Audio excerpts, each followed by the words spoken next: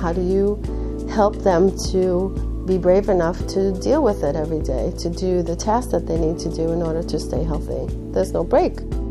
Diabetes adds a sense of maturity. You have to grow up faster than everybody else. You have to be more responsible than everybody else your age. I always tell people, yes, you have diabetes, but diabetes doesn't have to have you. Those are the voices of Vincent Maltese, Margaret Pellizzari, and Dr. Allison Myers. Each has stories to tell and wisdom to share about diagnosing and managing diabetes. Hi, I'm David North, and this is Health Story. Vincent Maltese, Vinny, of Wantagh, New York, is 18 years old and an undergraduate at Villanova University. His experience with diabetes began at age 13. He says the onset of symptoms to diagnosis was just 3 weeks. The first thing that we really noticed was my vision. So I went to the eye doctor. They gave me a new prescription, just said maybe it can be growing. We don't really necessarily know. But then once you started to see all the other symptoms pop up, especially the weight loss, the extreme thirst, I remember during one period in high school literally going to the cafeteria and buying like 3 water bottles just because I was just dying of thirst and being like hungry and stuff like that. Then we really were able to paint the picture pretty well. Doctors broke the news to Vinny in a hospital room on a Super Bowl Sunday. He says his diabetes-impaired vision interfered with his ability to watch the game and sidelined his thoughts about his own ambitions as a student-athlete and about any fun times ahead in high school. It was very overwhelming the next day. It's like, okay, every time you eat something, every time you go out, every time you're doing anything that basically involves metabolic activity, you have to be aware of this. As a kid, you never really piece together these things, and you really don't expect you to have something like that. And it was very, very overwhelming in the beginning. So it was a huge learning curve. A steep learning curve to become a sort of biochemistry expert, performing a nutrition balancing act every day to stay well and moving forward. I remember going out to dinner, breaking out scales and measuring bowls of pasta. It's just a whole learning curve about basically placing numerical values on food, which I've never done before. For example, if I decided to eat a bowl of cereal in the morning, I would have to know how many carbohydrates I'm eating, including the milk, including the cereal. So now you have to differentiate between what is carbs, what is fats, what is protein, which ones are going to affect my sugar, how long are they going to affect my sugar for. So it's a bunch of questions that you're asking, and at such a young age, you're making things that are so simple a lot more complicated. The simple thing of eating is now a 15-minute longer process for me to even start eating in the beginning. It's not like my sensor talks to my insulin pump and tells me how much insulin to give myself. At the end of the day, I have the ultimate decision on how to treat myself. Vinny was showing me how he uses a smartphone app for diabetes management when his mom, Josephine Lodico, joined us in her kitchen. For sure. This is my mother, Josephine. Mom, this is Dave. Hi, Dave. This is Northville Podcast. As we got acquainted, Josephine told me about a life or death moment she and Vinny shared in this kitchen not too long ago, when he was in high school. Vinny tells the story, but the hero is Josephine, for her ability to put her knowledge to work and keep her composure the morning after Vinny did some drinking with friends. Around 5 o'clock in the morning, I woke up. I didn't have a sensor on, so I just woke up normally from a low blood sugar, very shaky, very famished, very weak, loss of concentration. I remember going downstairs to make myself a bowl of cereal, and my mother was up because she woke up since I was low and running down the stairs. And instead of just eating or drinking something like very quickly, I felt like I might as well just enjoy a bowl of cereal and give myself less insulin. So I tried making myself a bowl of cereal, and I was so hypoglycemic that my arm started jerking and I practically started like seizuring. I ended up passing out in my kitchen, breaking my nose, falling on the kitchen floor, not having any idea what happened, and my mom had to call the police. So literally I just picked up the phone. I was trying to multitask, get the phone, call 911, and then get him orange juice, and then also get the pen to give him an injection also at the same time. The way this pen is situated is that you have to put water into the vial, shake it up, withdraw it, so it's a huge hassle. It's not like an EpiPen where you just take it out and do it. So the process in terms of with that pen is very overwhelming, especially in a situation like that. It's scary to see your son, collapse in front of you. But it was already too late because his sugar was already too low. Fortunately for me, they got there on time. I was okay. Weird as it sounds, I was fortunate to have to deal with that, problem before college. God forbid I was in college and, I didn't know about the effects of alcohol on my sugar and I passed out. That's a totally different ballgame. So very fortunate I was able to have these events, learn from it, and make sure that I'm prepared for any situation going forward. Forward and prepared to help others. More about that soon. Vinny's mom, Josephine, held it together while preparing and using a glucagon pen. Just another reminder that a poor but typical teen decision can have devastating consequences for someone attempting to manage diabetes. Imagine the dangers for someone with undiagnosed or misdiagnosed diabetes. Many of us are familiar with the classic symptoms described earlier by Vinny. A proper diagnosis and an individual management program can be devised by an endocrinologist. Dr. Allison Myers is Medical Director of Inpatient Diabetes at North Shore University Hospital. So these are not things that the primary care doctor usually gets training in. These sophisticated devices that make people's lives far much easier are something that typically endocrinologists are trained in. So I think that, for those reasons, for good glycemic control and some of the more difficult to maintain patients who've had long-standing type 2 diabetes or someone with type 1 diabetes, an endocrinologist can really help enhance the care. Dr. Myers mentioned type 2 diabetes. Here's a distinction. Type 1 diabetes is an autoimmune disease. The pancreas does not produce insulin. Type 1 diabetes affects about 1.25 million people. In the U.S., type 1 diabetes affects about 1.25 million people. Type 2 diabetes affects as many as 27 million Americans. Dr. Myers. So I have a lot of people say to me, what's worse, type 1 or type 2? I said it's not about which type it is, it's how well you manage it. Because I've seen type 1s who've had type 1 for 40, 50 years and have no complications.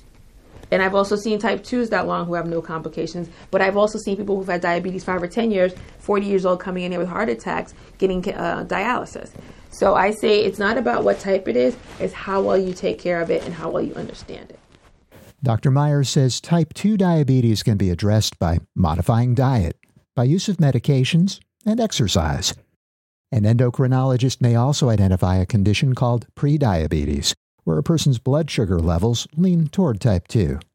Think about this. The total U.S. population is about 327 million. Prediabetes affects about 79 million Americans, many as young as age 20. Vinny and his family benefited from the guidance of Margaret Pellizzari, Program Manager of the Pediatric Endocrinology Diabetes Education Program for Cohen Children's Medical Center. Margaret, Peggy as she's known, is a mom and also a veteran of many successful years of diabetes management. She was about Vinny's age when her type 1 diabetes was diagnosed. Diabetes affects the whole family. It's not just the person living with diabetes. Everybody in that house is going to be affected. The foods, how much food you're eating and what you're serving, what you have in your refrigerator, those kinds of things. And it's going to affect if there are siblings living in the house. And sometimes we as the providers, we're not going to know that stuff until we have these kinds of conversations. How are things going? How are you coping? How is the parents coping? How's the family as a unit coping with those things? Adults have a hard time managing their diabetes. How can we ever ask a child or a teenager to take on that responsibility all by themselves? They need to continue to be supported in a very positive way. We can do this as a team. Peggy says families, loved ones, and motivated individuals working with experienced doctors, caregivers, mentors, and role models are members of a winning team. Vinny's on the team. He's a 5-year veteran and doing some coaching as ambassador for the Juvenile Diabetes Research Foundation, speaking to large groups and broadcast audiences, and one-to-one with parents and children. He'll describe his role as a JDRF ambassador later in the program. First, this is Health Story. I'm David North. Vincent Maltese is 18, a resident of Wantagh, New York, and a sophomore at Villanova. He's an undergraduate, but mastering diabetes management and skills to help younger people, peers, and parents.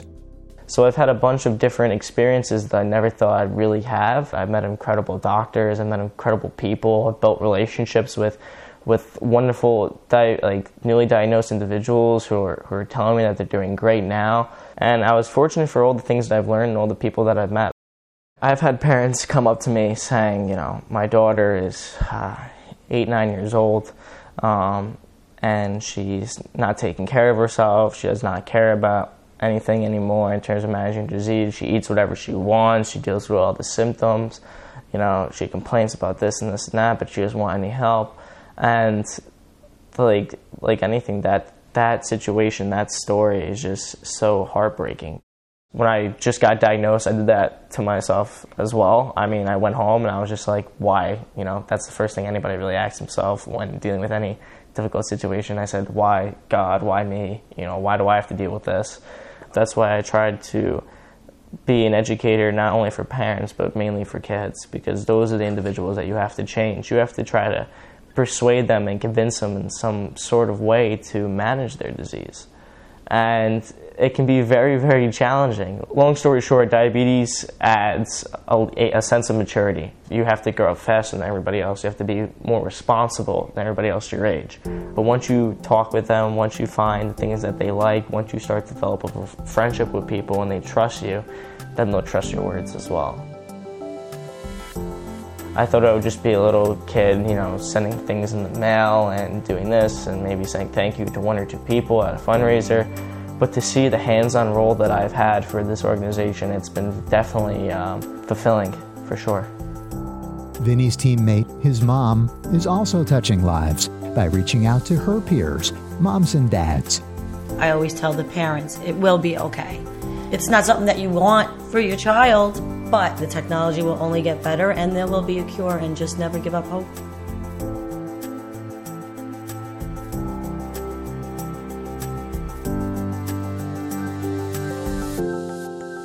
It's nice to see my son help all these little children out. It's welcoming to hear my mother say those nice words, so thank you. Would I be pushing it to compare you to a coach? I mean, not necessarily, no. I mean, what does a coach do? A coach educates, right? They teach their players how to play, and they always want to win. And I mean, as a diabetic guy, I always want to win as well. And by educating people, I want them to win and to have their own achievements and to have their own blood sugars, low and A1Cs in the target range. I want them to win their individual goals, fulfill their goals, and I want to fulfill mine as a coach, yeah. A note here, Vinny's coach, Peggy, would correct him. Vinny's not diabetic. He's a person with diabetes, an important distinction, as he's not his illness. And an important fact, provisions for people with diabetes are included in the Americans with Disabilities Act, one of the most significant pieces of civil rights legislation in our nation's history. Look into it. Diabetes is a medical condition managed with more confidence and control each day by millions of people as knowledge expands and technology rapidly evolves. Remember, Vinny's already moved through 5 years of innovation, an old-timer at 18. There's companies out there, there's people out there that are motivated to help this condition.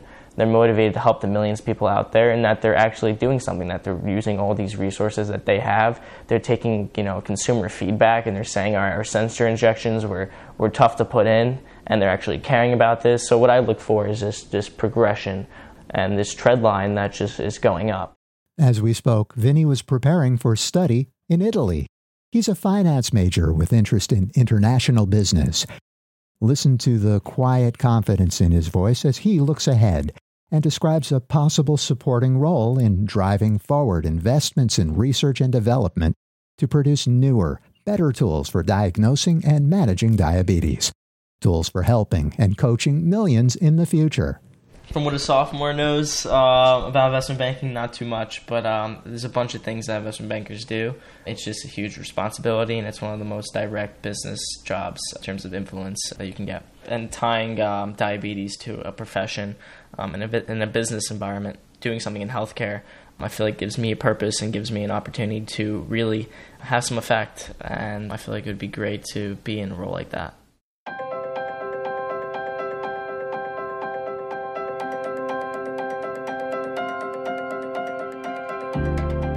Thank you, Vinnie Maltese. Ciao and buona fortuna this semester in Italy. Vinnie admitted he was less than sunny about his diagnosis at 13. During my conversation with endocrinologist Dr. Allison Myers, I suggested newly diagnosed people may experience depression. She corrected me. Diabetic distress is more accurate, and she said the best remedy for distress is informed action. If someone has diabetes, but they don't let it get to them, diabetes doesn't have to ruin their life. You can have a long, meaningful life where you have children, you can have a normal sex life, you don't lose your toes, you don't end up on dialysis or blind. You're going to be okay, but it's a job. You know, it's a job, but it doesn't stop you from doing anything that you could have done before. You know, baseball, so sports, you know, going out, hanging out with people, whatever the situation may be, it's going to be okay. You just have to manage your disease properly, and you'll do everything you've done before. Find information about diabetes, diagnosis, management, and innovation at northwell.edu. I'm David North. This is Health Story. Our program's technical director is Andre Doughty. Remember those statistics about the many millions of Americans confronting diabetes or soon to encounter its complications? Please listen to these insights from Dr. Phyllis Spicer. Dr. Spicer is Chief of Pediatric Endocrinology at Cohen Children's Medical Center. Our conversation is next. Be well, look north at northwell.edu.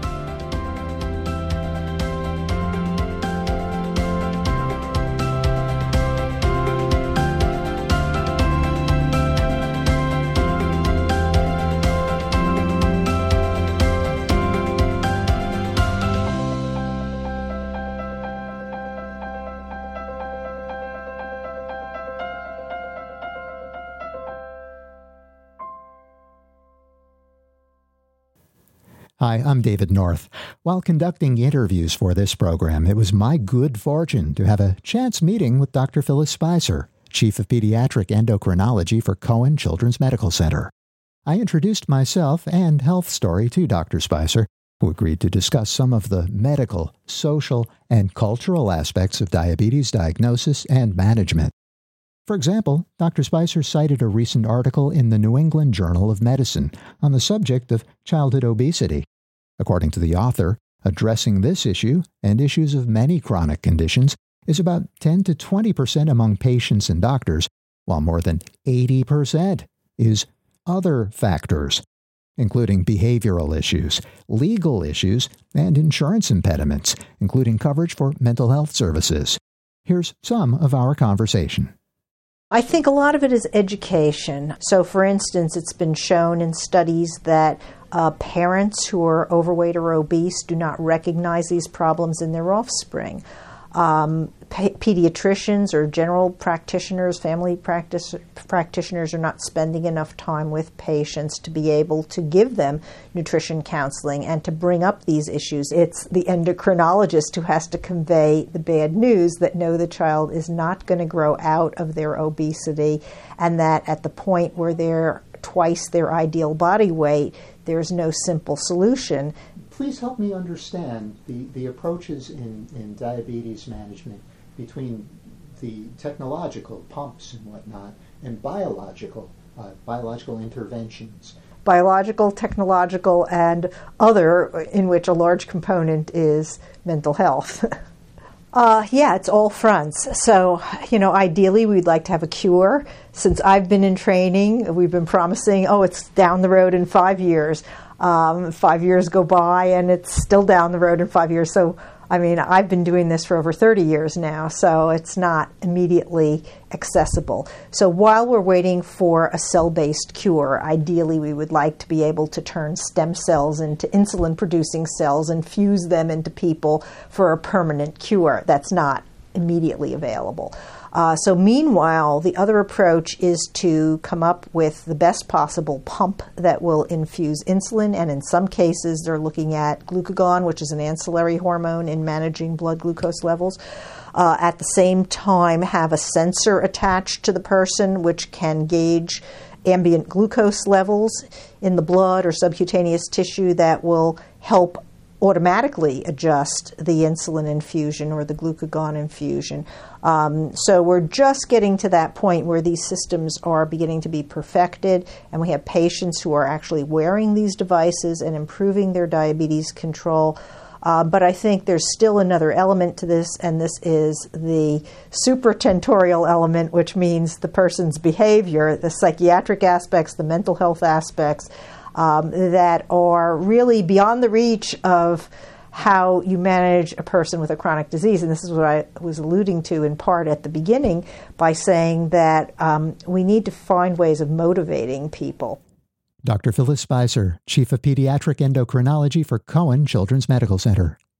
During our conversation, we also discussed cultural and social norms which may lead to obesity and possible complications of diabetes, such as inactivity and what Peggy Pellizzari calls portion distortion, and about any political pushback against sugary beverage bans or taxes. Dr. Spicer says such policies have demonstrable success without infringing on anyone's right to consume an unhealthy product. She says look to the success of anti-tobacco advocates. Dr. Spicer also reminded parents should be aware of the rights of children under provisions of the Americans with Disabilities Act, as should international travelers who have diabetes.